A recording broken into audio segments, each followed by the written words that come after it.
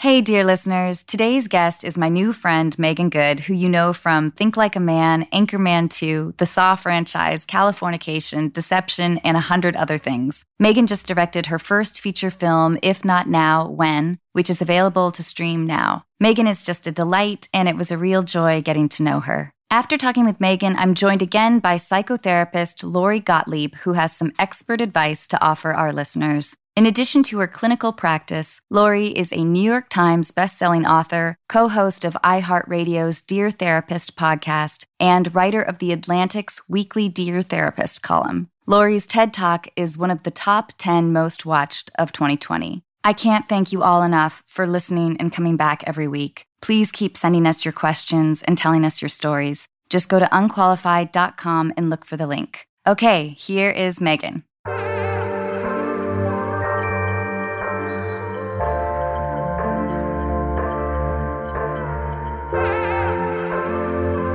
Ladies and gentlemen, you are listening to Unqualified with your host, Anna Faris.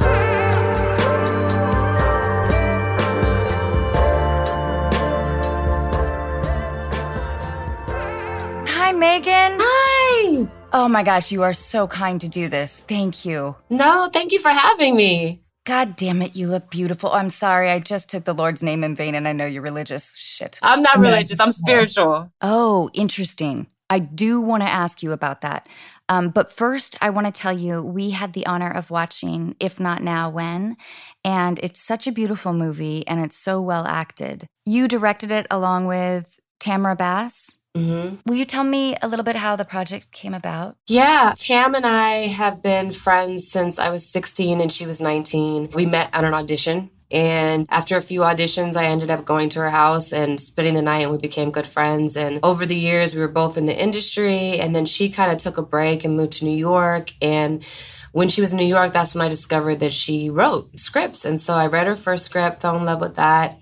We spent about 10 years trying to get it made, and we decided to switch gears and go to If Not Now, When, and we took about 4 years trying to get that made, trying to raise the money. There was a lot of conversation. We'd go to people, and they were like, we really don't want a Black female drama, and we don't think it's going to sell well, and, blah, blah. And so we ended up finding an independent investor who basically was like, look, I was raised by all women, and I really want to support what you guys are doing. And so that was the beginning of it. And initially we had another director, and then in the 11th hour while we were waiting for the money to come through, and at that point we had been waiting about 6 months, we ended up losing her because she went to another project. And Tam was like, we kicked around the idea of directing it before, should we do it? And I was like, man, let me pray about it. And so I prayed about it for like 2 months, and I felt like God was telling me to do it. And I was like, all right, God, I am really nervous and really scared. If this is you saying to do it, which I believe it is, then I need a sign.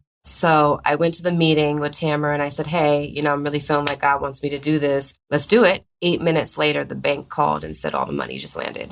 That's crazy. Yeah. How amazing. Yeah. I've never directed anything. It's very intimidating to me.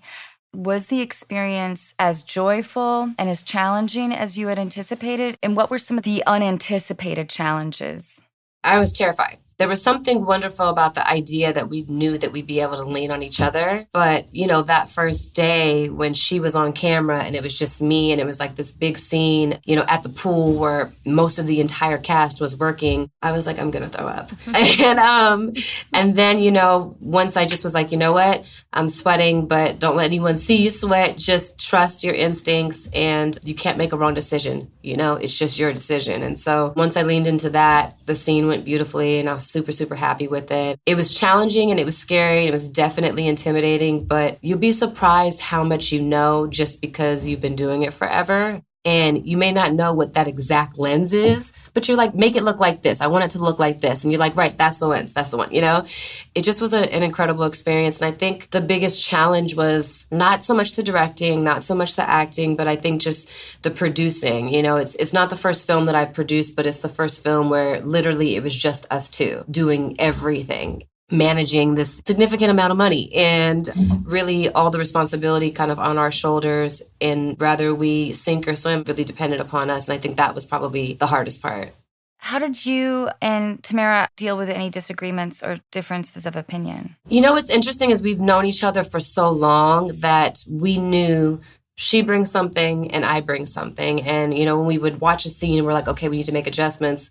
Our base notes were exactly the same. We'd see the exact same thing. And then the notes that were the outpour of that or the outgrow of that were completely different. I think there was more of a confidence knowing like, okay, you saw that. I wasn't even thinking about that. I saw this. Cool. And then we would go and I give this actor notes and she'd give that actor notes.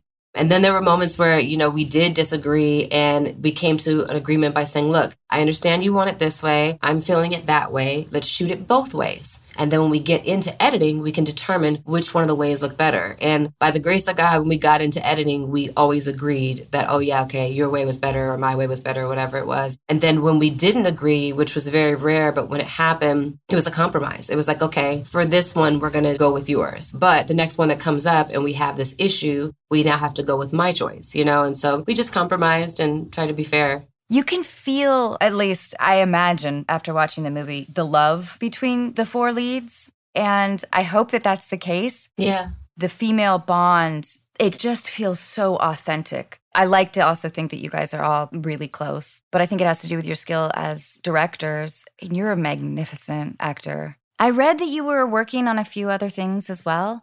God, I've just been knitting and working on puzzles. I did just do this really fun film for Lifetime. Death Saved My Life. Yeah. Okay, here's the log line that I have. Lifetime movie about a woman who faked her own death in order to trap her husband after he hires a hitman to kill her. Yes. Yeah. Yeah, it was fun. I mean, that was the first thing I did since the pandemic. I was shooting a show for Amazon in New York when the pandemic hit, and we were like going into episode 3. So we go back to that next month, a whole year later. But throughout the pandemic, that was my first job. So really, I've been home, working from home, getting in some quality time with the boo, learning how to cook eggplant parmesan and all kinds of random stuff in my air fryer and Instapot. And then also just doing a lot of self-reflecting, just really like leaning into God and just saying, okay, like you've allowed this season. So what am I supposed to be learning? What am I supposed to be getting out of it? What am I supposed to be giving? And really kind of getting some perspective of like, what's important to me, which is an obvious question I think we're all asking, but like, how do I come out of this better than I went in wholer? And do I need to deal with some past traumas? Hubby and I were like proactive about like getting marriage counseling. And it wasn't that there was an issue. It was like, we have this time together that we never have. We're both traveling all the time working. Let's intentionally go look underneath the hood and let's see what we can find that we can be proactive about instead of reactive about. So really, it's just been about preparing and doing work and doing maintenance and self-help and growth. I really admire how you are on a constant quest for self-improvement and growth. I don't mean to put words in your mouth, but as you speak about using this time to reflect and grow, and having watched some interviews where you speak about that, I envy that because oftentimes it doesn't occur to me. Because I'm puzzling. But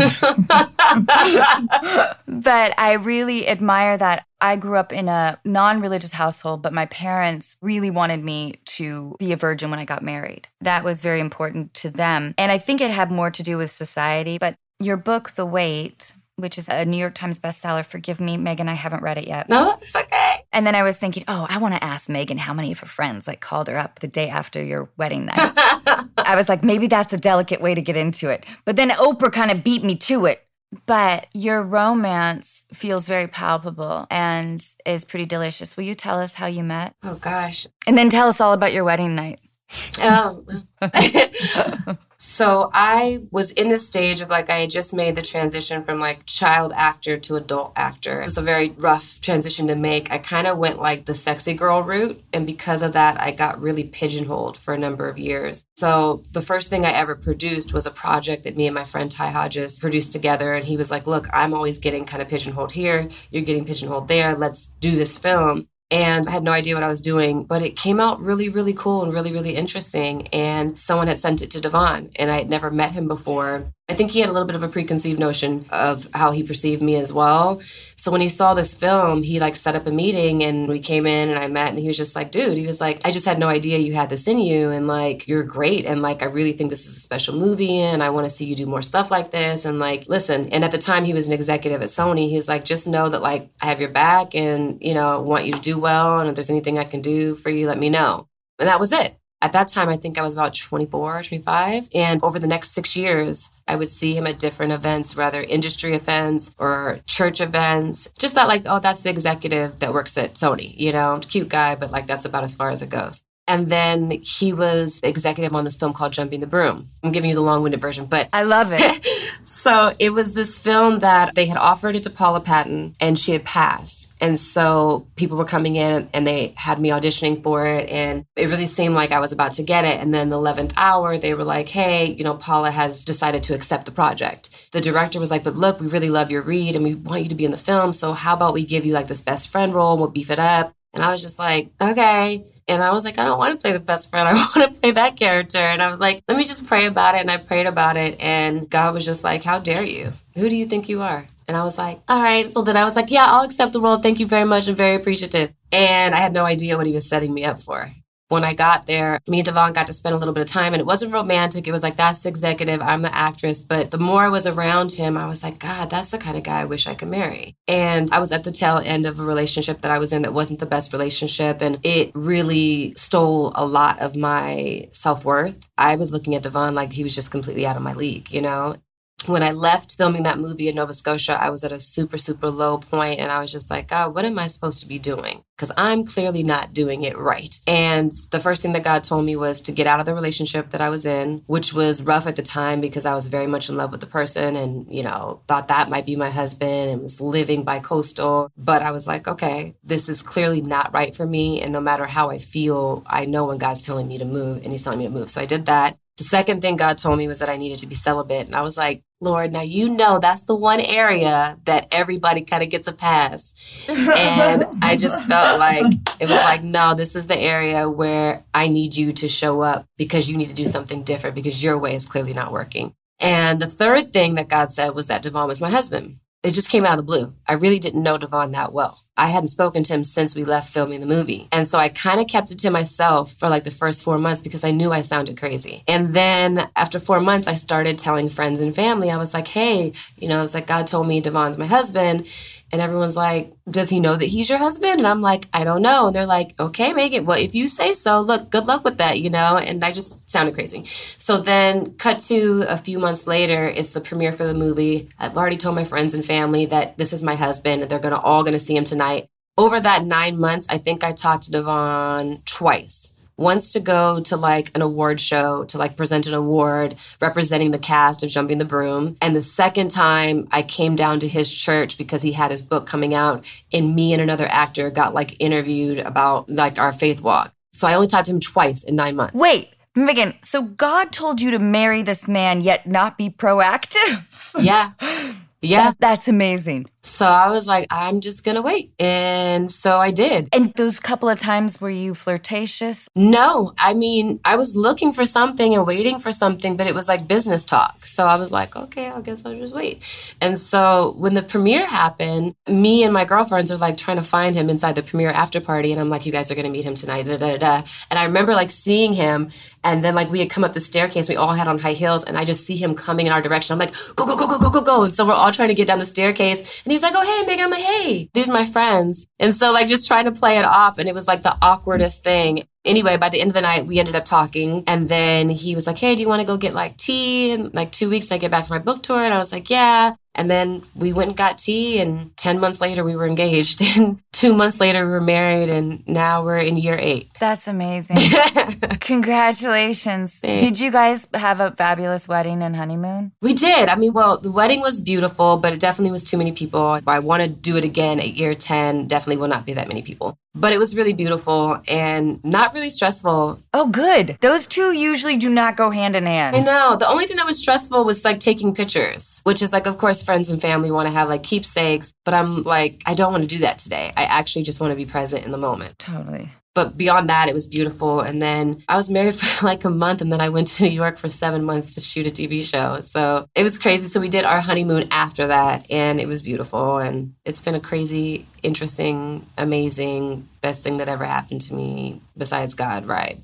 Were you raised with like a very strong faith? No. Nobody I can think of in my family, at least growing up, was religious at all. We didn't go to church. It wasn't that kind of thing. It was just more like, hey, have a relationship with God, whatever that means for you. Read your Bible, figure it out, and like just be led on how you feel. So I started going to youth group when I was about 12. Growing up in the area I grew up was a predominantly white neighborhood, and I dealt with a lot of racism and bullying and stuff. And there were these 2 Latina girls in junior high, Alicia and Barbara, who really used to look out for me when people would try to mess with me. And they got into a really bad car accident. There was 5 of them total, and they were babysitting a little girl who was 4, and 3 of the 5 people in the accident died, including the little girl. God. Oh, God. I'm so sorry. It was brutal. It was horrible. But Elisa ended up getting saved after that. It was so confusing. I was like, how do you go through that and then you get saved rather than be like, I don't believe in God at all, and why would God do this? It was really kind of like baffling to me, and something about her example and just seeing the experience that she had with God, because we went on a retreat, and it was just a crazy spiritual experience where you could really feel the Holy Spirit, and I never felt that before. I didn't even know what the Holy Spirit was.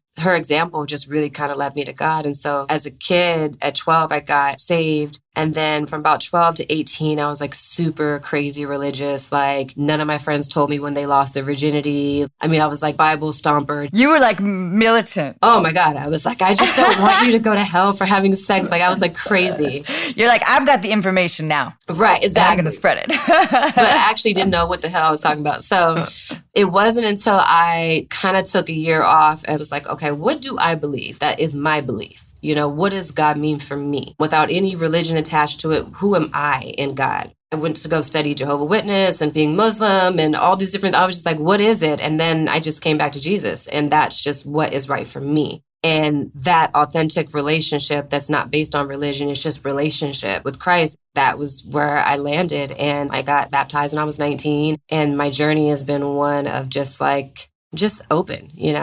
I love the idea of the clarification between spirituality and I guess being religious. It feels like what you have is very personal and very beautiful. To me, I'm very interested in that area because it feels elusive to me. Mm-hmm. And I also don't know if I'm seeking it. I must be on some level, because lately especially I keep asking my guests, like probing them, because these are the longest conversations I have these days. Right. Yeah, but it's really inspiring and beautiful. Can I ask you a series of life questions? Yes. Okay, all right. What was your living arrangement like when you first lived on your own? Alone, or when I moved out of my mom's house? I like the idea of when you just moved out of your mom's house. Which would you prefer? I've never really lived like just my own place by myself, me. I've always had like some version of roommate, usually my older sister. But when I first moved out of my mother's house, well, first of all, I didn't know how to drive until I was 19. I had zero interest in driving or anything like that because I was like a Nickelodeon kid. My mom would like drive me around. I was like, eh. And then I fell in love with my first little boyfriend and lost my virginity and was just like so in love. And he lived like all the way like in the hood. And I wasn't allowed to go to the hood. And my mom tried to stop us from like being together. So I learned how to drive in 1 week. I got a license the next week. I bought a car the next week, and I drove all the way down to LA and basically moved into his house. And I think I gave my mom like a low-key heart condition. But yeah, that was my first experience moving out. And it was different for me because, again, the area that I grew up, we were like one of 1 or 2 Black families. So when I moved to the hood, I was just like, there's so many Black people. I was like, wow, this is amazing. And it was crazy because it was like culture shock for me, And in that particular neighborhood, I was like, I remember one night, it was like the first time I ever heard guns, like really heard guns. And like the guy who owned the corner store, like somebody killed him. It was crazy to me. I'd never seen or experienced anything like that in any capacity. So you were kind of an outsider in both places. That was very much how I felt. I felt like I didn't fit in here, and I felt like I didn't fit in here. And then on top of that, you're acting. So that also gives you a whole separate identity. Right. So that's a lot, Megan. Would you describe yourself as having like a high level of defensiveness? Do you feel like you're a guarded person? I don't feel like I'm a guarded person. I don't know why. I'm actually a very transparent person, probably to a fault. I've actually had to learn how to get some perspective on who you should and shouldn't tell stuff to. But I definitely know that it produced that desire of wanting people to like me and wanting to be accepted and not wanting people to misconstrue my intention or my heart. I think that started where I grew up. And then I remember one of the first times I went to the mall, I just felt like I didn't quite fit in anywhere I went. And so I think that desire to fit in was one thing that kind of led me for a while. And then when you realize that you're only going to kind of fit in with your tribe, the tribe of people who accept you for you, whoever they are, wherever you meet them, whatever the experience is, there are people who would just love you for you, period. And once I started allowing those people to be my people and stop worrying so much about what other people thought or trying to get them to like me, it just really freed me. It also made me feel bad for those people because I was a lot of that stuff actually has nothing to do with me at all. A lot of that stuff is just their stuff. And you end up kind of bearing the brunt of it, especially in our profession. And so it actually just gave me a little bit more grace towards others and made me go, you know what, I'm going to wish that person the best. And even if they're nasty, I'm just going to love on them and bless them from a distance and keep it pushing. And it actually, I think, has lent to me being more well-rounded as well and more understanding and less judgmental and more open to other people's journeys. I think it says a lot about you that you made a best friend through the audition process. Right. Those rooms are mean. Yeah. And especially during that time when you see your regular competition, making the rounds. Mm-hmm. I mean, I'm a big believer of there's room for everybody. And everybody brings such uniquely different things that I believe what's mine is mine. No one can take it from me. And what someone else's is someone else's. I can't take it from them. So the idea of competing to me just doesn't really make sense, And I like better the idea of championing each other and supporting each other and being happy for each other and constantly knowing that what is mine is coming to me. And so being happy for the other person. And I know not everybody thinks that way, but I feel you got to because you got to be balanced. That feeling has come a lot easier to me as I get older. Mm-hmm. I assume that it's because my brain is slowly deteriorating. But the good news is it's becoming slightly more blissful. So that's nice.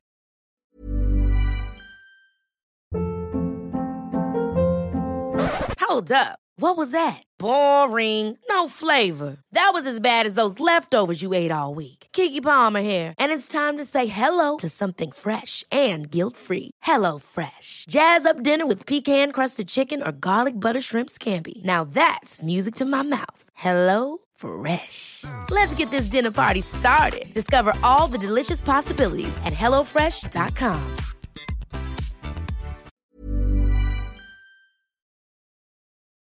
Okay, if you could live anywhere in the world for a year, where would it be? There's so many places I haven't gone that I want to go. I mean, I've been a lot of great places, but I don't think I've been to enough places to say that there's one where I'm that's where I want to live. I feel jungle island type situation, just complete freedom and no stress and maybe no internet, unless it's to watch Netflix. Since you were born and raised in Los Angeles, I think a lot about the idea of what home means to me. Mm-hmm. And I love a lot of things about Los Angeles, but I've lived here for 20 plus years. And I don't have that feeling of homecoming when I return here. Mm. It feels like a very transitional place and a transactional place. But you must feel a sense of home because it is your home. Yeah, I do. Santa Clarita mostly. Whenever I get off the 14 freeway, I immediately feel like I'm at home. It's I don't think I've felt that yet since hubby and I, since we've been married, because we travel so much, we haven't found our home yet. So I'm looking forward to that and looking forward to that feeling. And I think that'll be within this next year and, start a family and all of that. Is everyone asking you about that? Oh God, people have been asking me that since the week before I got married. I'm sure. Can I get married first? And can I have a few years? And, But I think for me, I was never in a rush. I always knew I would do it later in life. Me too. Yeah. Yeah, I felt the same way. And I'm happy I waited. Yeah. Because I think I'm a better parent as an older parent. Okay, let's get back to these questions. What talent or ability would you most like to have? I wish I could sing. I wish I could really sing. I feel like you can. You did in your movie, right? I can hold a note, but it's if you turn the music off and you really listen to what's really going on, it's What haven't you taken the time to learn about? I don't know. What would you say? I wish I spoke another language fluently. Mm. I really love like geology, or like I would love to be able to play a musical instrument. I don't know if it's in my skill set, even if I did have the time. To answer your question, now that you said those examples, law. Oh, that's a great answer, Megan. I think the only other thing I would have been besides an actress is a lawyer. Especially now, it's something that I aspire to learn a lot more and understand it a lot more because I think it needs a lot of reform. So, yeah, that's something that I haven't taken the time, but now am slowly kind of learning and need to press into more. What do you crave more of? Time with my husband where we're not working. I love that. I so feel you. My fiance is sitting right there, and it does feel like even during this time we work a lot. What is your relationship to the idea of patriotism? I feel that we all have a responsibility. For me personally, especially in this season, and it's different for everybody, but I feel like to be able to do what I do for a living, there's a million talented, beautiful girls, more talented and more beautiful than me. And to be able to do what I do and to be able to excel in it, I think that it has to be bigger than yourself. And I think you have to have a bigger intention and a bigger goal. And so for me, using what God has given me to do my part to try to right what should be right in the world already, and to use my platform as like a stepping stone and a tool to have a voice and to push things in the direction that they should go in and to encourage other people to boldly do the same. I feel like that's the connection that I have to it. It's just a deep sense of responsibility to use everything in my life for something that's way bigger than just myself, but really for the good of everybody. And to, as cliche as it sounds, to really do my part to change the world. I love that. I haven't asked too many people that question, but I was thinking about the idea of like one of the most beautiful ideas of our country is that we must constantly critique it. Mm-hmm. And isn't that truly being a patriotic person? Involved with refinement, involved with improvement. Yeah. All right. What or who has influenced your career the most? I think the person I've looked up to the most in my career has been Halle Berry. Since I was a young woman, I've admired her work. I've admired her struggle. I've admired her transparency. I've admired her perfectly imperfectness, you know? And again, where I grew up, there wasn't a lot of women that I saw that looked like me. So when I would see someone that I identified with, I'd really hold on to that as a really, really special thing and like a real example before me. And there were a few, but she just really stood out to me because I think that people felt like this woman is so beautiful that they downplayed her capability and how brilliant of an actress she is. I think it was overshadowed by how people perceived her physically. And I identified with that a lot, especially in my 20s, again, going back to like making that transition from child to adult. And I really, really got pigeonholed there. And it was a lot of the attitude was just like, I'm like, yeah, I'd really love to like sink my teeth into this. And like, this is like so gritty and challenging. They're like, yeah, just stand there and be pretty. And it was like really disheartening. And so I think a lot of her different seasons I've identified with in some way, shape, or form, fashion. And then Angela Bassett, who, you know, it's the first time I saw like that kind of strong, was like, what's love got to do with it? There's no reason, absolutely no reason why she shouldn't have gotten an Oscar. I know. Come on. I know. It's crazy.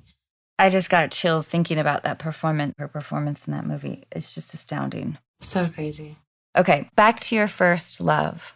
You were 18 when you fell in love for the first time? Yeah. Like, how would you describe this? Like, was it a great choice of a person, as all first loves are? You know what? I got pretty lucky, you know? He was really sweet and like a great person. And like, we're still friends to this day. It's been like 20 years. Wow. And it's crazy because he actually is in ministry as well. Initially, when we were younger, he was in a boys band. They toured with like NSYNC and Britney Spears and all these people. But yeah, it was a good first love scenario for the most part.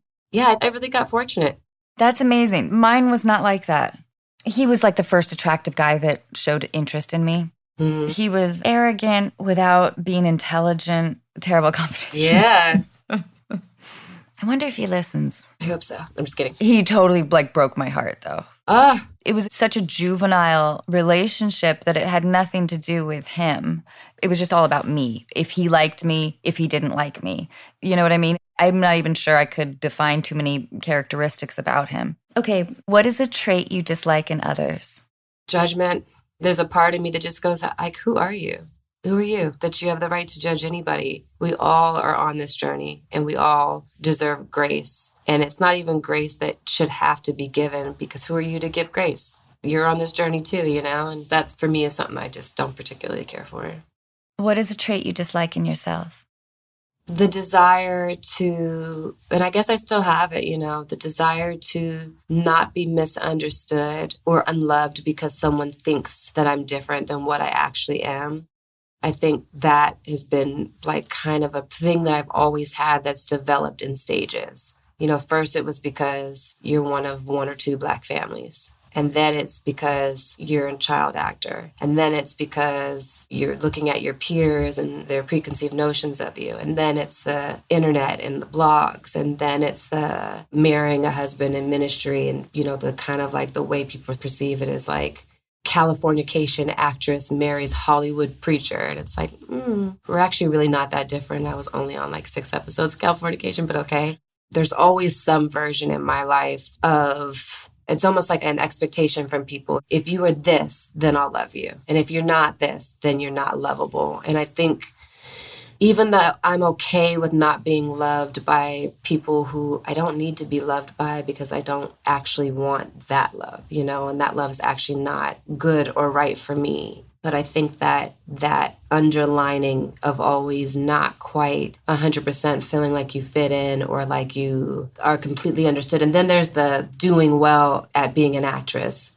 At times there's almost like a guilt that comes with that, where it's like you don't want people to perceive you a certain way and think that that's because of like what you do for a living and like that your identity is caught up in what you do versus like, I don't like this or I don't want this because Megan just doesn't like it and she doesn't want it. It has nothing to do with Megan, the actress. It's just Megan, And so I think there's so many layers and versions of that have developed throughout my life. As much as I don't want it to be a part of me, it is a part of me. And I think I'm learning to not give it so much power, but in the same breath, it's like something that's like, it may be deep, deep, deep, deep down there now, but it used to be like right at the surface.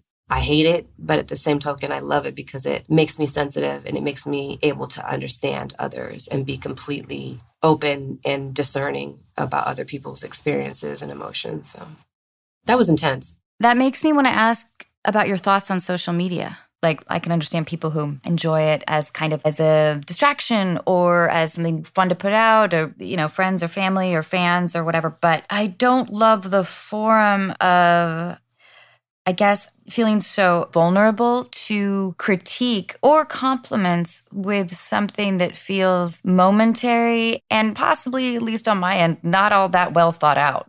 Right. Right. Facts. I'm a pretty private person, I think. So I don't really have a relationship with social media, but I don't know if when you were talking about growth, because I don't like to look at the hurtful things, and it is mind-boggling that people spend time writing hurtful or hateful things. It's weird. When you're talking about like empathizing with other people, those are people, it's very hard to attempt to get into their brains. It feels like a sad place or something. I don't know if you have thoughts on this. Yeah, no, I mean, I agree with you. I think it is a sad place. First of all, I did not want to get on social media. It ultimately was like the studio asking me for like a project I had coming out to like, please promote it, please get a page. And so I did. And then I found myself able to, if I had a message that I wanted to get out there. And a lot of times it was really kind of like defending myself in the beginning, like setting the record straight and clarifying what I needed to clarify from my brain. And then over time, I started liking being able to share and be transparent and connect with people from different places. And then I think now I have my kind of spurts with it. Like sometimes I'm in that place where I want to share and like connect. And other times I'm like, I'm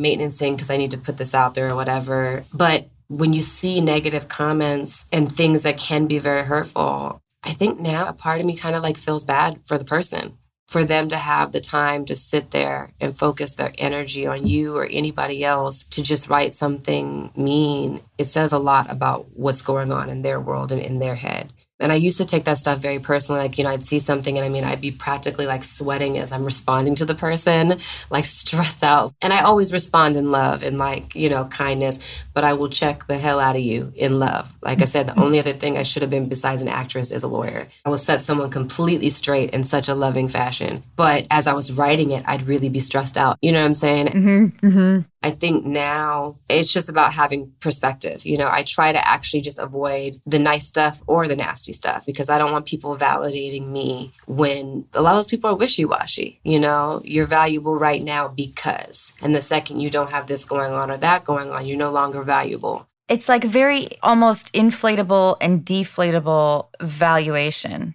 Yeah. Which doesn't feel authentic. Which isn't. I think there's some people it's authentic from, but I think the bulk of it isn't. And I think that's why you can't really take it in. And I think for me, it's easier to just say, other people have their stuff, love them from a distance, but protect your spirit without letting it break your heart or make you bitter or make you have like a chip on your shoulder. Completely. Megan, has a stranger ever changed your life? Oh my. I'm sure I've met other people who have been influential that were just like moments in time because I tend to talk to random people no matter where I go and get a lot from it. But the thing that stuck out was I was at the mall, this mall situation on Sepulveda, and some guy came up to me. And at first I thought he was like a creepster and he just kept like following. And then finally he came up to me and he was like, "Can I pray for you?" And I was like, "Yeah, sure." And so we ended up like praying. At the mall? At the mall, in the middle of the mall. And then we ended up talking for like an hour. And then as I was leaving, and obviously I was like 22, so I wasn't like the smartest bird. But when we were leaving, he kind of looked like he didn't have somewhere to go. I was like, "Do you need a ride like to your car or like to the bus station or something?" And he was like, "Actually, if you could just drop me to the corner." At the time, I wasn't thinking anything, but we ended up sitting in the car and it was nothing weird at all. But we ended up talking and praying for like another 3 hours. Wow. It ended up becoming like a cry session and like, it was like deep and it was just like some random kid that was probably a few years younger than me. He's probably like 18, 19. And it was like a whole beat. And then like I dropped him to like his car and we exchanged information and I put him in my phone as Angel. And the next day I went and looked for his number and couldn't find it. And I never saw him again. Wow. It was so random and like amazing. But it was like just what I needed at that time because I was in a really rough patch.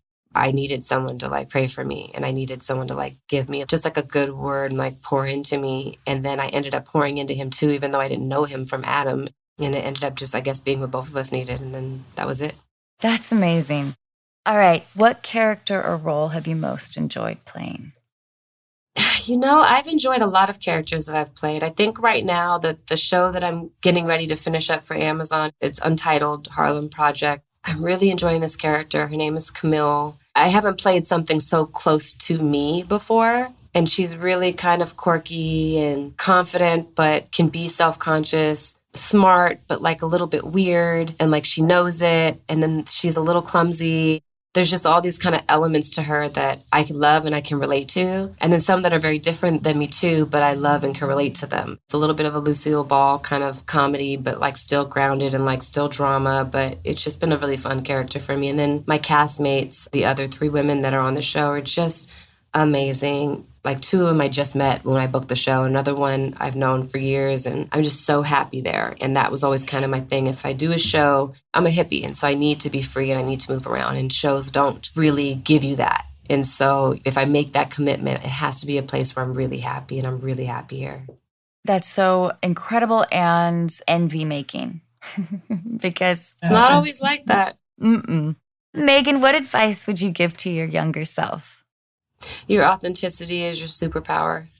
I would tell myself, 1, with regards to the other things in life, it's not that serious. It'll be fine. And 2, the more you lean into your authenticity, the freer you will be and the easier it will be to attract your tribe and the less stressful life will be in general because you're just living in the fullness of who you are and the right people will be attached to that and the wrong people won't be attracted to that. And that's actually a great thing. Okay, less seriously, do you believe in aliens or ghosts? For sure. Both of them? Yeah. I don't know what to think about the aliens, but I definitely believe they're there. I love all that stuff, like encounters of the third kind, the fourth kind, like all that. Have you taken like ghosty tours in like New Orleans or anything? I would. And I've seen a ghost once, when I was at Sundance, my very first year there. It was terrifying. A Sundance ghost? I saw a Sundance ghost. And when I tell you, I called my mom like screaming, and I was like in my little Sundance room, and like my manager was across the hall, and I was like, Mommy, help. She was like, just go to your manager's room. And I was like, I can't. It's in the hallway. And she was like, just open your door and run. So I opened my door and I ran down the hallway and opened the front door and ran straight from that door across the hall into his like room. And I was like freaked out. It was terrifying. What did it look like? It was like a completely jet black, full-on formed figure. And the room was, you know, it's like the room when you leave your TV on and everything's like kind of gray and like the room's completely lit up, but it's like still darkish. And this figure was jet black, like fully formed. It was terrifying. Did you go back? I think maybe 2 nights later, and I wouldn't sleep in the room. I like slept in the living room. But I mean, I will say now that I've experienced that, it's not scary to me anymore. Because it's like, well, I pretty much had the shit scared out of me. So I don't think it can get any worse than that. Do you like solitude? I do, just not too much for too long. I need it. I absolutely need it like air I breathe. But I need it like in a space, in a portion, the way that I want it. And outside of it, I need energy. I need life. I need people. I need sounds. I need to hear cars. Otherwise, I feel crazy. But when I want solitude, I want it my way, and I want it by any means necessary. Do you have a favorite movie that you watch over and over? Not that I watch over and over, but I think my favorite movies growing up were Halloween 4 and 5. Halloween 4 and 5? Yeah, it's what made me want to be an actress. Really? Yeah, I wanted to be that little girl. You know, I was like Michael Myers' niece, Jamie. I was like a year younger than her in real life. And those were the scenes I would act out all over my living room and throw myself down the staircase and pretend like I broke my ankle and climbing under the table while Michael was trying to kill me. And I just love those movies. So you kind of like being scared, or that mild sense of fear? I do. I think it's important. It's balance. In general, in life, I think it gives you perspective. But in film and TV, it's a heightened emotion, much like one of the most important, most powerful emotions in the world. You know, love, it's survival is up there with that, maybe even more so on some accounts, you know. So I just love what that brings out of me and what that feels like in film. Yeah. Do you have any collections? What do you collect? Betty Boop. Really? Mm-hmm. Like in all forms? In all forms. Figurines, dolls, blankets, socks, robes, toilet bowl covered, rubber ducky, stickers, everything since I was like 10. Are you tired, though, of people in your life giving you Betty Boop gifts because they don't know what else to give you? No, it's not, it makes me so happy. Okay, good. Next time I see a Betty Boop, I'm going to be thinking of you. Okay, what was your first boss like? I started acting when I was 4, and I got serious about it when I was about 13. And so I don't know how I would really classify a boss, you know, as the boss, the director, or the producers, or so I don't really remember. Has there ever been a time when you thought about quitting the entertainment industry? Yes, once. Not that long ago, probably about 5 years ago, 6 years ago. Oh, really? What was the impetus of that? I was working on this show. And from the moment I got there, I put a lot of stress on myself because of who the creator was. And I really wanted to do such a good job. And then once we got, you know, to doing the show, there were a lot of cooks in the kitchen. And I was in these situations where the director would say, I want you to do this, this, and this. And then he'd say, rolling. And then all of a sudden the creator would come in and whisper in my ear, and then he'd be like, I want you to do this, this, and this, and say action. And I would like not know what to do. And instead of just saying like, hey guys, can one of you only give me notes? Or like, you guys are giving me literally conflicting notes, or like whatever it was, I just let the stress build and kept trying to like please. And I got to the point of where I would like black out and not remember my lines at all. And they were like challenging lines because of the world that it was set in. So it wasn't like a word like it was like a made up world that didn't exist in the English language. And I have to remember this word. And so it got to a point where I was so stressed out that I was blacking out. And then people knew that I was blacking out, and they took that as if maybe she needs some help with her acting instead of maybe I need some help with remembering. You know, and I don't mind having a coach. I think it's really good to have one, but it feels a little different when someone tells you, hey, you need this. And I felt just completely misunderstood and like I was getting the wrong prescription in terms of help. And this went on for a few episodes. And it wasn't till this director named Tunde, this Nigerian director, because I'll tell you, before that, I had one director who yelled at me in front of the crew, to the point of where when that director came back, my hands were trembling when I was doing the scene because I was so afraid of messing up. Another director who asked me if it was my first job. And I just said, I've done a few other things, and just left it at that. By the time this guy, Tunde, came in, he just looked at me and he said, I know what you can do. I'm going to leave you alone. Do your thing. And everything changed. What a gift. I mean, everything shifted. But, the other director had to come back and it was still a struggle. And I was still stressed out after he left, even though things were vastly different because he gave me the freedom to really catch my breath and get on my feet. It still was a challenge with all the other elements. And I think by the time it was done, I just felt like I had survived a war. I felt like I barely made it out in terms of like the emotional trauma and stress that I had experienced in that circumstance. Yeah, I felt like I was like, I think I'm done. I don't think I want to do this anymore. And then it kind of occurred to me like, wait a second. I've worked with crazy actors. I've worked with nasty people. What I just experienced is as bad as it gets for me personally. And I survived. And I didn't just survive. I did a pretty good job. I didn't do great, but I did a pretty damn good job considering. And that's something to be proud of. If I can survive that, I can survive anything. And why would I quit? Because now there's nothing to fear. I think that anybody who's worked in Hollywood for maybe more than a decade has had at least one moment where your confidence is completely shook to the core. Was your character a regular on the show? I was the lead. Oh, God. Which I'm so thankful for, but that was rough. And I felt blindsided too because I had already been in the business for 30 years at that point. Mm-hmm. I'd never experienced anything like that. I just was so blindsided, but like, what is happening right now to my life? Like, and then you can't get off the roller coaster. 4 or 5 months to go, 6 days a week, your first one in, last one out. Oh. You're not getting off this roller coaster. What is some of the best advice you've ever been given? I've been given a lot of good advice. My godfather gives some of the best advice that I've had. I think his version of saying, like, you're enough. What you bring is unique. So just stop second guessing it, and just lean into it. And he was very affirming of me, He's definitely been a big influence on my life. But I think his advice was always kind of like, trust. Just trust what your brain is doing because what it's doing is doing something different. And that's the thing you've got to lean into. And that made me feel as misplaced as I often felt growing up. There was a silent confidence to me because I felt like I am bringing something different. They just don't know it yet. That did something for me. As awkward and as uncomfortable as I've been, I've always been a little bit overconfident. And I think that's because of the way I've been poured into, So that sustained me. That's brought an incredible balance to the other crazy. Sometimes I feel like I'm a jelly donut. Like I have this intense core of fire and confidence and self-conviction surrounded by this puffy layer of self-doubt and insecurity. It's there, but I still have my center. My dad used to say, honey, you are a beautiful chair. And the problem is they already have their beige sofa and their white rug or whatever. Yeah. And so the beautiful chair doesn't fit. So you have to wait for your living room. Yeah. I think he told me that when I was maybe 19 or 20. It has comforted me for years.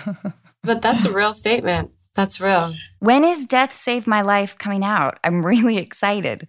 Valentine's Day? Yeah, it's a quick turnaround. Amazing. Yeah, so it should be fun. Oh, my God. And then my real sister plays my sister. Oh, yeah. How was that? Amazing. So amazing. That's like my best friend. And it's the second time we've played sisters and she did an incredible job. She killed it. And then being able to have those scenes and there being things that we can identify and relate to, with the characters and those exact moments that we've shared something similar and to be able to tap into those moments and live and breathe it. It was pretty amazing.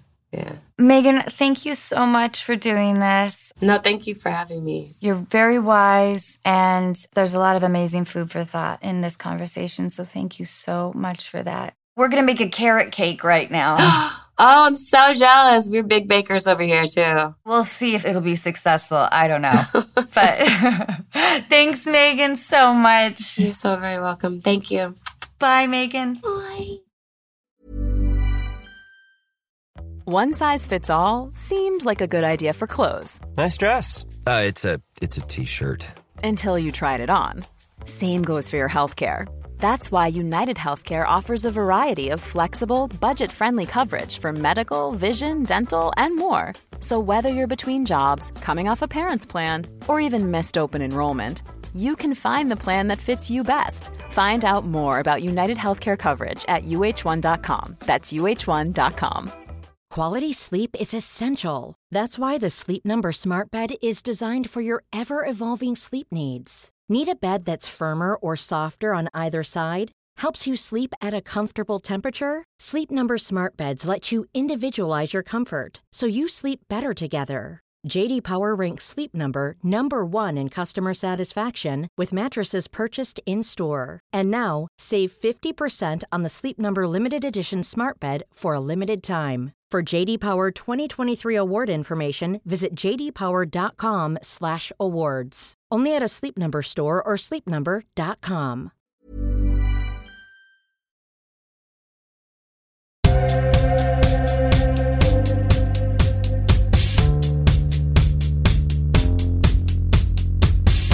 Hey everyone, psychotherapist and New York Times bestselling author Lori Gottlieb is back to offer some expert advice. Among other things, Lori writes The Atlantic's weekly Dear Therapist advice column and is a co-host of the new podcast Dear Therapist. For more on Lori and our other experts, you can find links on our website at unqualified.com.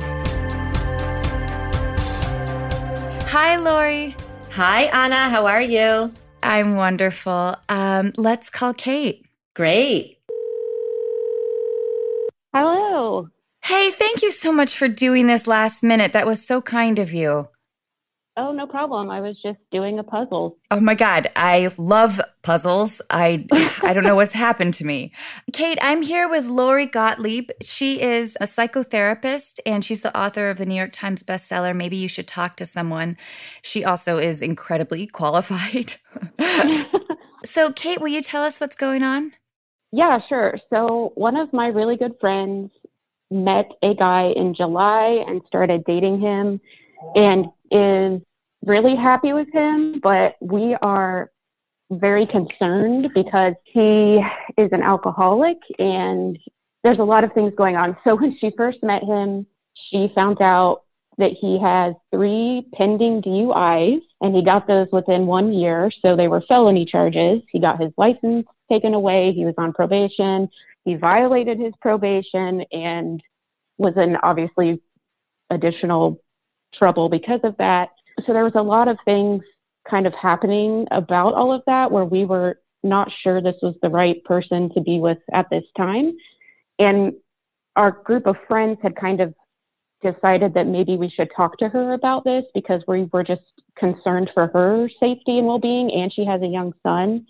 And right when we had kind of started to talk about having this discussion with her, he was in a very, very bad car accident because he was drinking and driving and caused an accident. And so then we decided it wasn't the right time because she was very upset about it. And I guess I'm trying to be concise because there's so many details, but we are not sure if it's really our place to say something to her, but she moved him and his son into her home with her and her son after knowing him for 2 months. Once he was out of the hospital, he tried to get alcohol delivered to the house because he couldn't drive, both because he doesn't have a license and because he was physically injured. So we just don't really know what to do because we want to look out for her and try to understand why she's with this person, but we don't want to overstep. And I'm also afraid if we do confront her about it, that it'll just drive a wedge between us and then they'll kind of be even more invested in each other. So that's kind of the short version. Kate, when you guys found out that he wanted to have alcohol delivered, was that information that you got from your friend? I'm just wondering how... Yeah. Oh, okay. So your friend is kind of open about talking. She is, but I think she knows that everyone, because I've talked to her other friends that she kind of hangs out with outside of our group, and everyone seems to have the same feelings. And so I think she is kind of reserved with sharing things because she knows that none of us are going to be that sympathetic.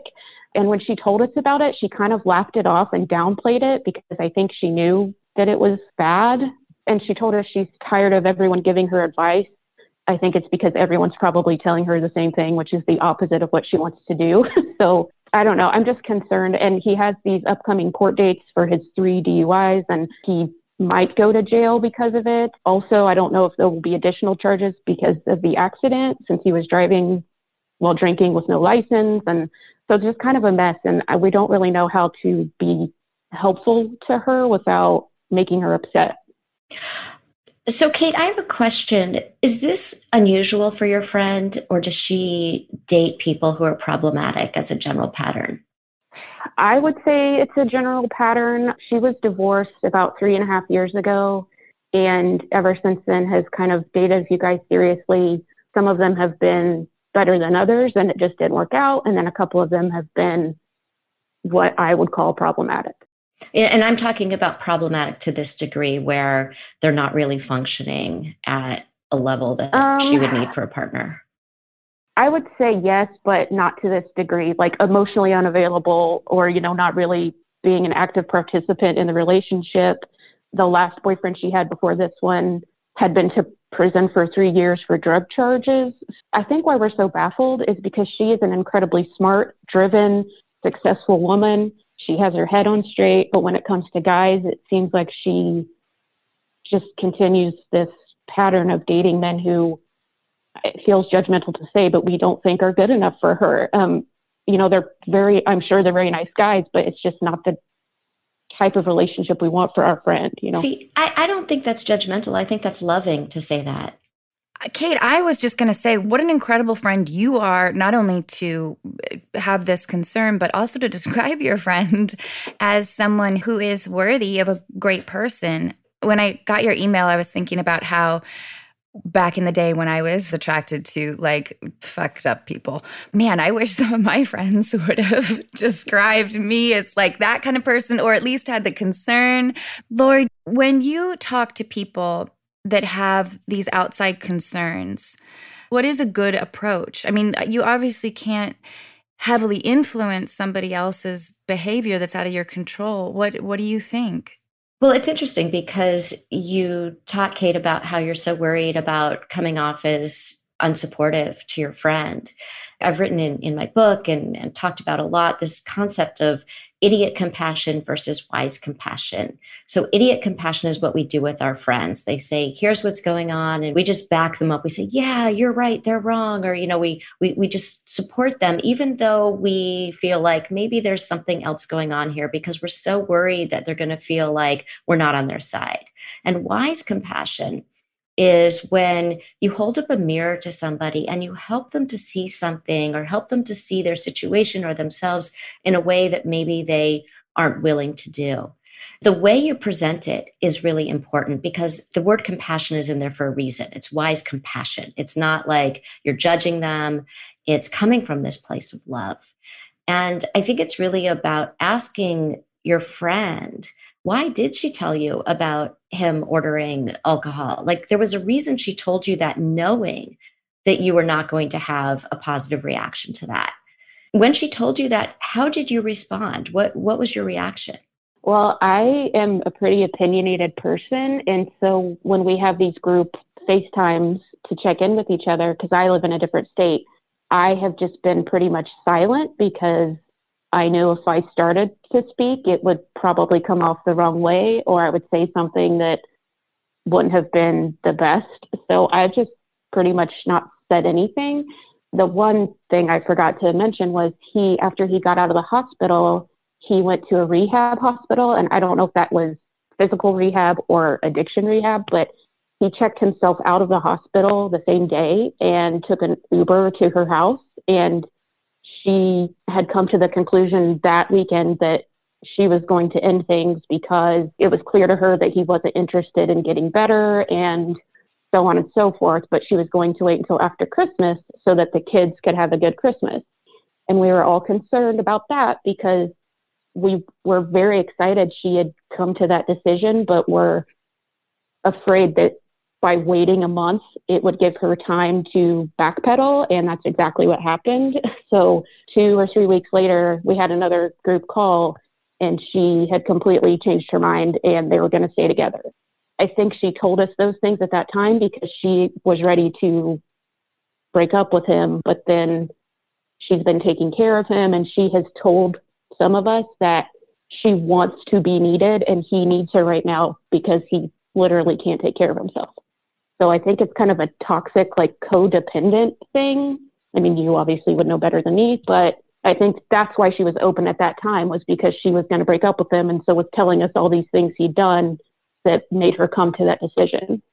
Kate, I worry, and I wonder what Lori thinks about this. I worry that the group phone calls may be alienating to Kate if she feels a little bit backed into a corner. I wonder, Lori, do you have thoughts on this? Yeah, I was thinking the same thing, that I think that when you feel a lot of shame around something, which I have a feeling she does, there are two things I think going on with her. One is that she really wants help. And the other part is that she feels a lot of shame around the fact that she still loves this guy and she's having a hard time doing what I think she knows in that deep place of knowing inside of her that this is not right.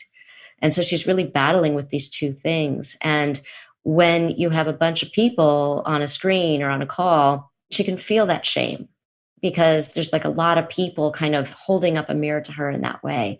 And I think a one-on-one conversation, even a phone conversation where she doesn't have to look at your face. And normally I'm all for face-to-face, but I think that it might be a little easier for her just to hear your voice and to hear kind of the love coming through your voice and to really have a conversation with her and just say, listen, I have been afraid to talk to you about this directly, but I love you so much. I'm not telling you what to do. And I'm not judging you. I'm saying this from a place of love. I see you doing a lot of things in this relationship that don't feel healthy to me. And I think they don't feel healthy to you. And I think that's the reason you've told us or me about some of these things. And you can really empathize with why she might be with him. I'm sure he has some good qualities. I'm sure that it's nice to be with a partner. As a single parent, I'm sure it's nice to have another person there. But just as you want to be needed, you need someone too, right?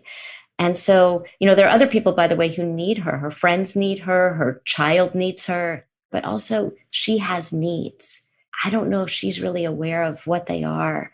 And she's so terrified. And you could say, listen, I know how terrified you are of being alone and not being with this person, but I'm terrified for you of what happens if you stay with this person. And I'm not, again, telling you what to do and I'm not judging you, but I want to tell you the truth because that's what being a friend is. Lori, I wonder if Kate can open up the dialogue. Is it too much to say something like, I don't know, Sarah and Emily and I have been talking about your relationship, and I really don't like to be talking about your relationship without you. Like, I want you to be able to come to me. I want you to not feel like your friends are talking about you behind your back. There is this concern. And we love you. And that's why I wanted to call you, because I want you to have a place you can go to without like the group pressure of everything. Is that an okay idea, Lori? Yeah, I really like the opening of we've all been talking about you, but without you, because we love you and we were afraid to hurt you, but we also feel like we're hurting you by not really talking to you directly and having these conversations without you. And I just want to have a one-on-one conversation with you and open up the line of communication so that you can come to me with your concerns, with your questions, with whatever you might want to talk to me about. Because I just wonder if Kate opens up sort of the bridge of trust before maybe saying, I view this relationship as really toxic. Yeah, I mean, I wouldn't use those words. I would never use the word toxic about somebody's partner in an initial conversation, because I think that right away they're going to get defensive. It's more about when I look at what is going on between the two of you and this person is around your child, and ask her, I wonder how you think about it. Are you thinking about this at all? This isn't the first person who's had a criminal record. You've had other people like this. Do you ever wonder about why someone like you who's so great ends up with people like this? How do you make sense of that? Maybe you can ask her, like, how are you going to feel if he goes to prison?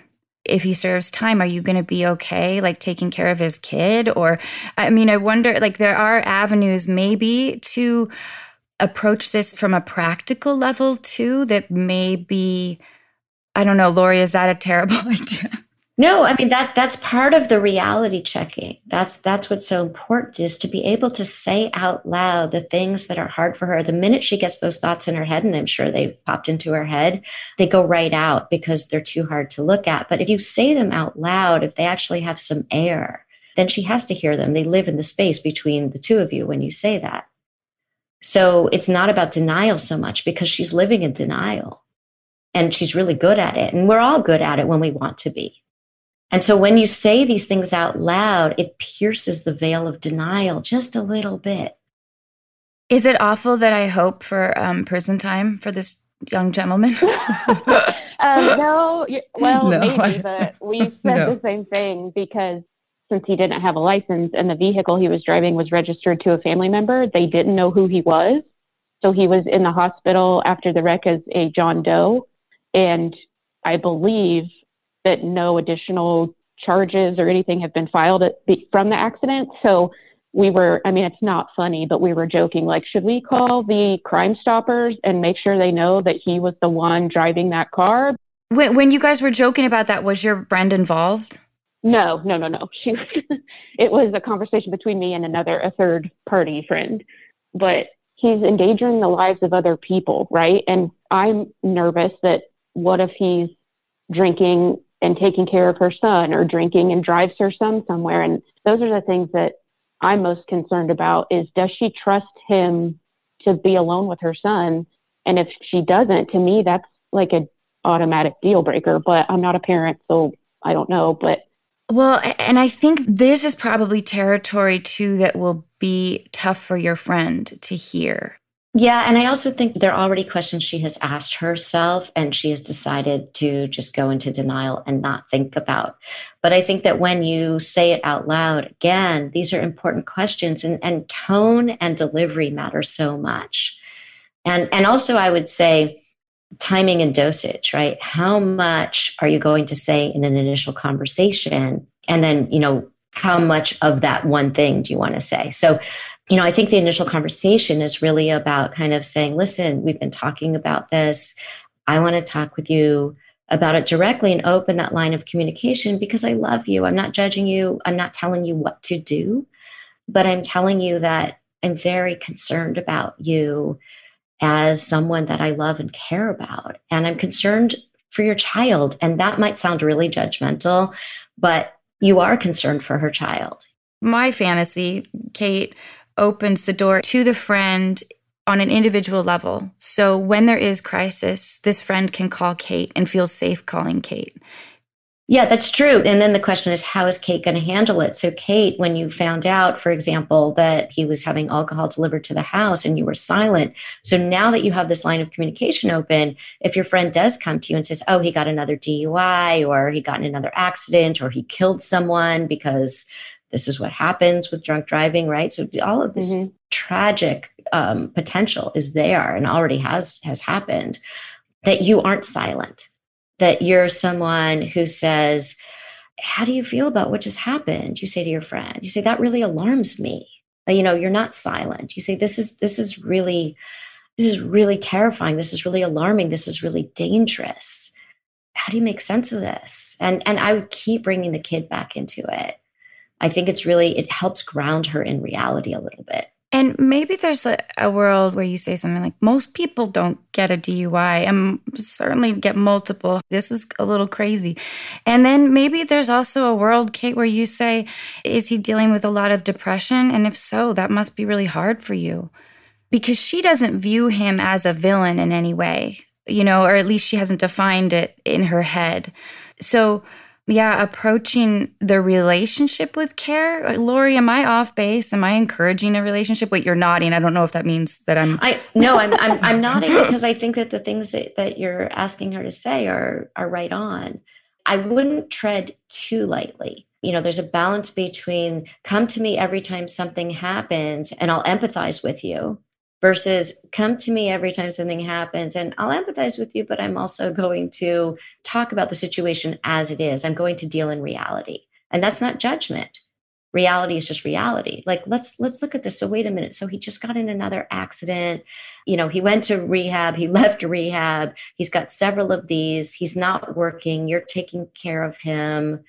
Your child is watching this. He has an addiction and he's not interested in getting treatment for it. And then just letting it sit there. Like, so here's what's going on, and then see what she does with that space. And there comes a point where you can't listen to it anymore. I think that people feel like, well, then she really has no one to talk to about this. I would highly encourage her to talk to a therapist while this is going on, while you're still there for her. I would really encourage her to say, this is really hard. And I think that you need a safe space where you can go and talk about this, where it's just your space. Nobody else is there. People who know you are not involved. And you can just get like a really good second opinion on what's going on here. And talk about all of the things that you're maybe embarrassed to talk about with me, about how much you love him, about why you love him, about why he's so important to you. You can talk about the range of your feelings for him in a way where that person can help you get clarity, whatever you decide to do. Maybe you'll decide to stay with him, but at least you've talked to somebody about it and you're really clear on why you're there. Because I don't think that she will end up thinking that she wants to stay there after she goes to a therapist. Hi, I'm Daniel, founder of Pretty Litter. Did you know cats tend to hide symptoms of sickness and pain? I learned this the hard way after losing my cat, Gingy. So I created Pretty Litter, a health monitoring litter that helps detect early signs of illness by changing colors, saving you money and potentially your cat's life. Pretty Litter is veterinarian developed, and it's the easiest way to keep tabs on your fur baby's health right at home. Go to prettylitter.com and use code ACAST for 20% off your first order and a free cat toy. Terms and conditions apply. See site for details.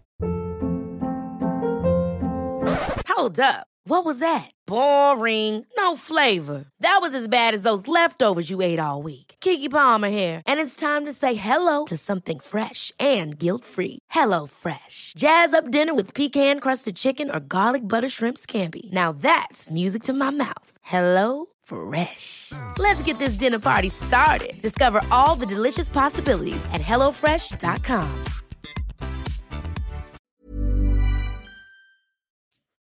Oh. Fingers crossed. But yeah, that's a really good idea. I know one of our other friends just went to counseling with her boyfriend to talk through some things and told our group about how happy they are that they went and did that, because just expressing things out loud that they were kind of afraid to say to each other. I mean, you know this, obviously. It was really helpful for them. So maybe using that anecdote from our other friend to introduce it to her would be a good way to talk about that.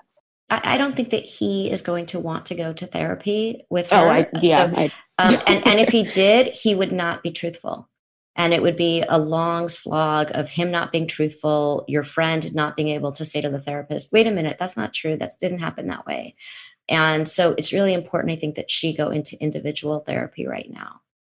Kate, I think you should definitely encourage this. I'm just worried that Kate will be skating on thin ice initially when she reaches out individually. Am I wrong? Well, you have to balance here the well-being of, this is a really serious situation. This isn't just like, we don't like your boyfriend.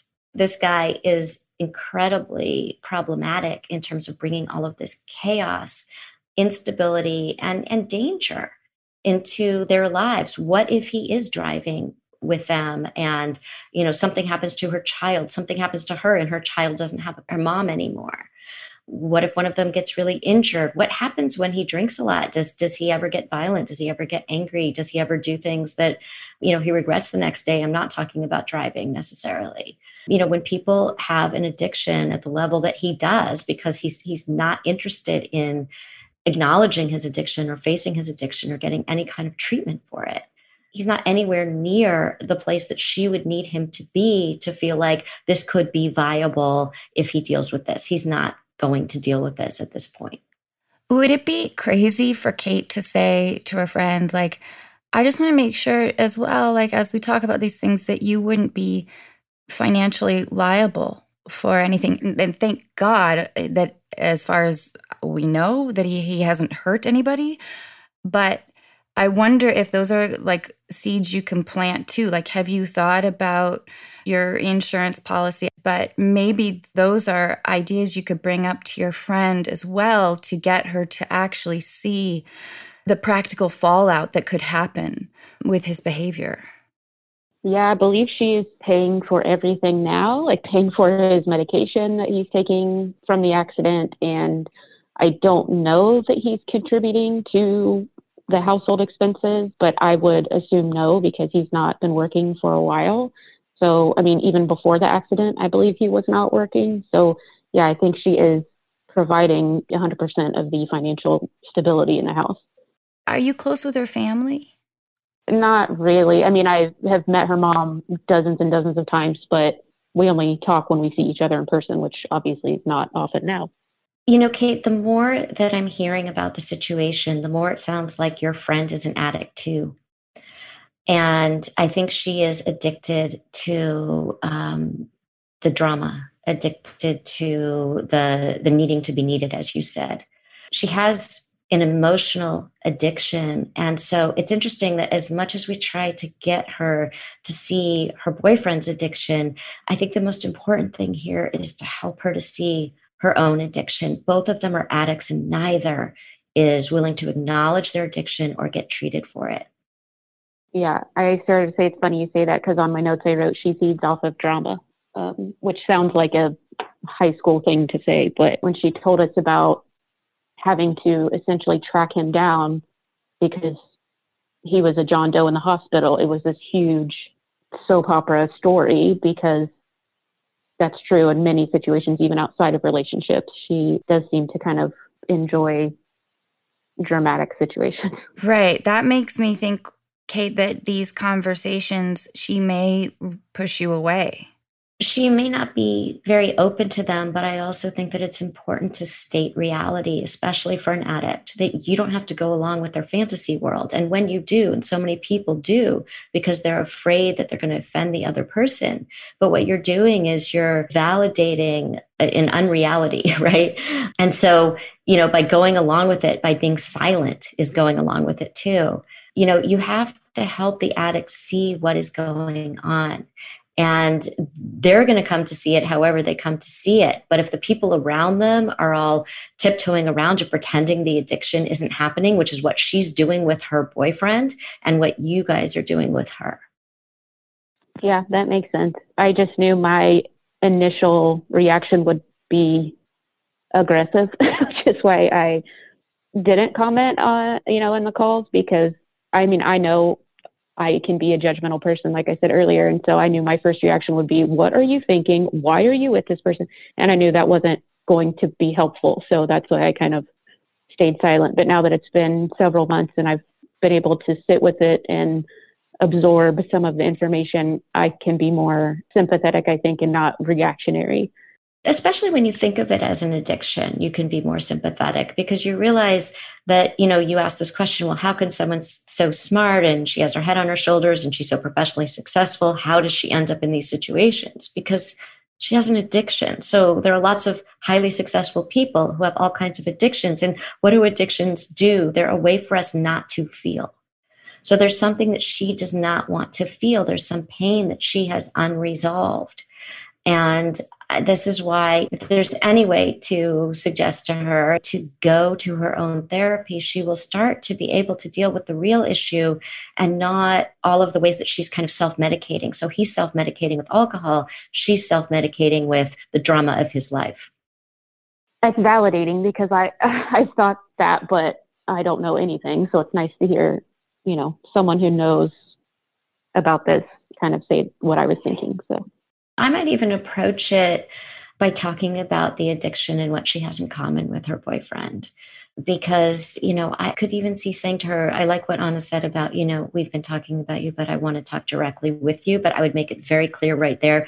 They did not put me up to this. They do not even know that I am calling you right now.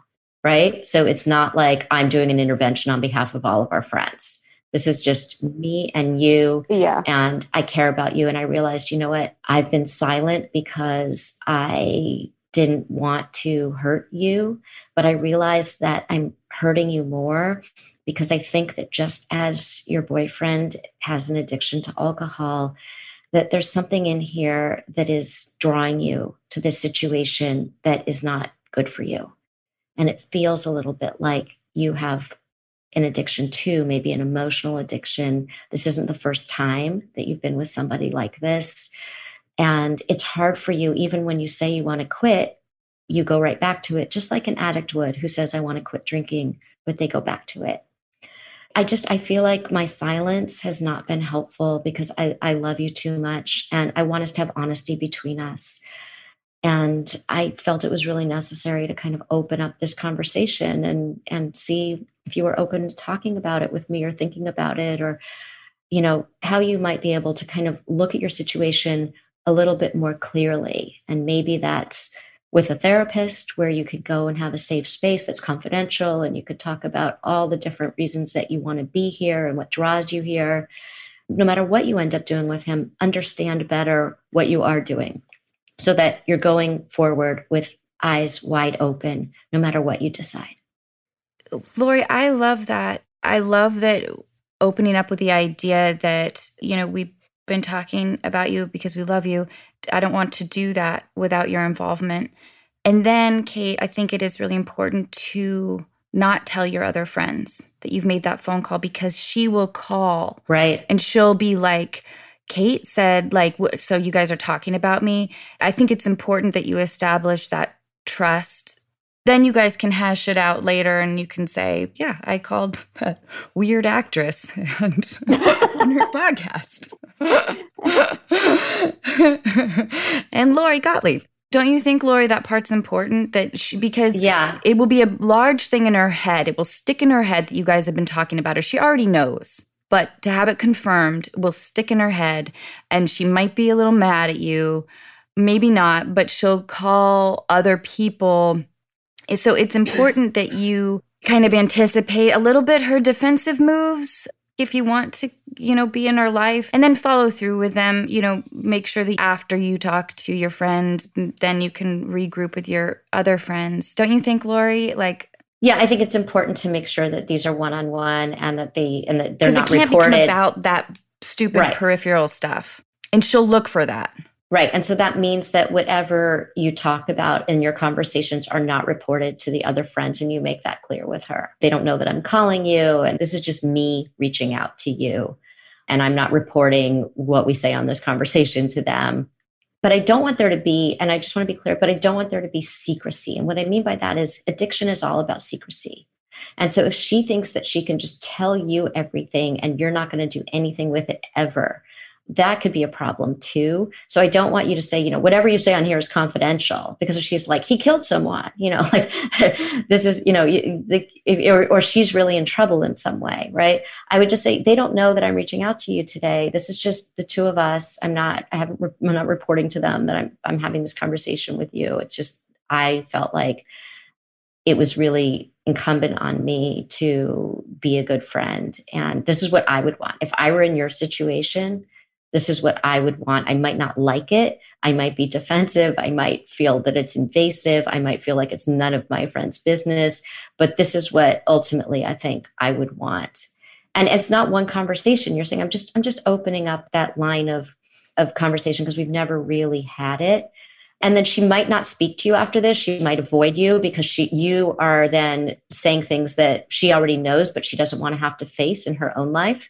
And so you can, you know, follow up with her, like call her. I don't know how often you normally speak, but, you know, call her a few days later, whenever you would normally speak, and just say like, hey, I'm just checking in. I know that was a hard conversation. How you feeling about our friendship? And you leave it about that. How you feeling about our friendship? Lori, as I'm imagining being in Kate's shoes, I'm wondering how she should bring up the idea of the children's safety. Well, that's where timing and dosage come in. I think this first conversation is really about, hey, you know, I've been thinking about your boyfriend and his addiction, and I'm thinking that maybe there's some addiction, this emotional addiction. And it's really just about that. It's not all of the other things we talked about. Those come out in other conversations. So again, these are many conversations. People think that when they talk to somebody about something hard, that it's one conversation and then that's it. And that generally doesn't work very well. It's usually a series of conversations. It's about building trust. It's about breaking down some of the person's defenses. And I would just peppering into the conversation, not you need to see a therapist, which people hear as very shaming, but just maybe it would help to have a place where you could go talk about all of the complicated feelings you have here, because I know you have all different kinds of complicated feelings. And I don't know how to do that. You can say, like, I'm your friend, but I don't know how to do that. Someone else would be so much better at helping you figure out what's going on, even if you stay with him. And I always give her that out.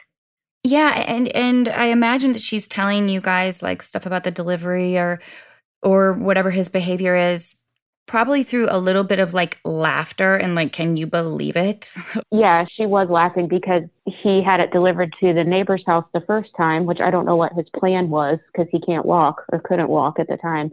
And then the second time he had it delivered to their house, but he, again, couldn't walk. So she answered the door. She was like, yeah, his dumbass ordered it and I answered the door and then I poured it down the drain and he got mad. But she was like joking about it. So to me, and Lori, correct me if I'm wrong, to me it feels like she wants to tell you the story. She wants to bounce things off of you guys, but under the guise of like, isn't this kind of weird and funny and normal?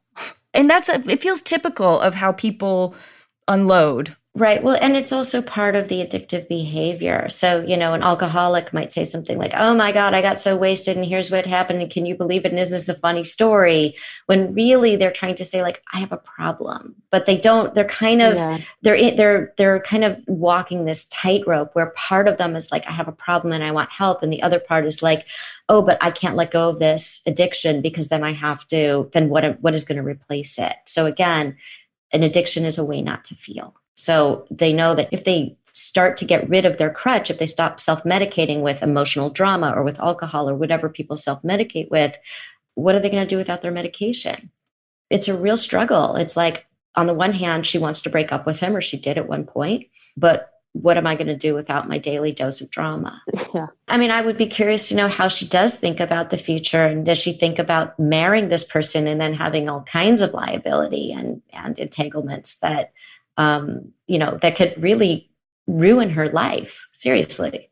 Yeah. What if he is in an accident where something horrible happens? Right. Well, I mean, the thing is, we're asking her to get rid of the very thing that is her medication. So the more drama, the more she's drawn to it because she doesn't have to think about her own life. So again, I think these first conversations are really just pointing out that parallel for her. She will probably reject everything you say or get defensive, but it still goes in if you deliver it with just love and compassion and you don't try to convince her of anything. So when people really shut down and can't hear you is when you try to convince them, like, look at this, look at this, look at this, and then this happened, and look at what he did here. That is not the conversation. Conversation is just, I see both of you so tied to these addictions and struggling so much. I want to talk to you directly because I feel like, I've been silent and that's not being a good friend to you. Kate, do you think you could have this phone call with her? I think so. My stomach will be in knots, but what do you have to lose by having this conversation? Why is your stomach in knots? Just because I hate confrontation, and even though it wouldn't be a confrontational conversation, just the, I guess, anticipation of actually saying that stuff to her. I think she would be very open, and I don't think she would get mad at me, but just having to actually have that conversation for me it makes me nervous because of everything. Lori, when you talk about timing, should Kate ease into the conversation, or I don't know? I would be more direct about why I'm calling. I wouldn't beat around the bush. And again, gently, your voice, your tone, and when you really are in your body and you're coming from a place of love, it's going to come across so lovingly, not the, I don't understand why you're with him tone, right? Yes. And I want to say one more thing, Kate, which I think will be helpful when you think about the knot in your stomach. It sounds like you are thinking that you might have trouble tolerating her discomfort, that her discomfort will make you uncomfortable. And I don't know what your relationships are like, and I'm sure that's a whole other conversation, but I want to say that a really great skill for anybody to have is in any relationship, a friendship, a romantic relationship, is to be able to tolerate another person's discomfort with our truth. Oh God, Lori. It feels like a challenge of a lifetime, but it's brilliant. Will you say that again, Lori? I'll try to remember what I said, but I think that what I was saying is that one of the most important skills in any relationship, whether it's a friendship or a romantic relationship, is to be able to tolerate the other person's discomfort with our truth. And what you're doing is you are sharing your truth with her. And your truth is, I love you. And this is what I'm seeing. And I'm concerned as your friend. And I want to be able to talk with you because I feel like I've been hiding. And I don't want to hide in our friendship. And that's beautiful. And it's loving. Yeah. And Kate, even if she doesn't respond well to it, you are getting practice tolerating someone's discomfort with your truth so that you don't have to, in your own relationships, in your other relationships, be silent or be worried about how somebody's going to receive your truth if it's delivered in a loving way. Yes, I love that. One day it might be something about you that you want to share. That will be your truth. Your truth isn't always about the other person. Sometimes it's about you, and you want to be able to share it. And the reason that you're hiding some aspect of yourself is because you're worried that the other person won't receive it well. So this is great practice for just relationships in general. It might benefit your friend. It might not. I think in some way, maybe in the long term, it will benefit your friend, if not in the short term, but it will certainly benefit you right away, and that you'll get practice doing this. Well, I think that's great advice and kind of an impactful statement just all around. I'm feeling better, so I appreciate it. Okay. Well, hey, thank you so much. I really appreciate your email and your call. And I know our listeners will as well, especially during this time with this craziness. I know a lot of people are dealing with drug and alcohol issues. Will you keep us posted, Kate? Yeah, definitely. And thank you again. This has been incredibly helpful and insightful, and I appreciate it. So thank you. Okay, well, thank you so much. Lori, did you have any further thoughts? No, I mean, I think, we'll be thinking about you. And I think that so many people can relate to this situation of feeling like, first of all, just being in your friend's situation of being addicted to someone or something and not being quite able to let go yet and even really acknowledge it fully. And I think being in your position, Kate, of wanting to be a good friend and trying to figure out how to do that. So we'll be thinking about you. Well, thank you. Please do keep us posted. I bet anything that our listeners will respond to this, Kate, and write us and with their own experiences and maybe, wanting to know how everything went. So if you do feel like keeping in touch, we would love that. Great. Yeah, I definitely will. Thanks again, Kate. Yeah, thank you. Of course. Happy to help. All right. Bye. Lori, that was amazing. What wonderful advice. Oh, good. Yeah, I hope it's helpful for her. Yeah, I hope so too. Bye, Lori. Thank you so much. Bye, Anna. Take care.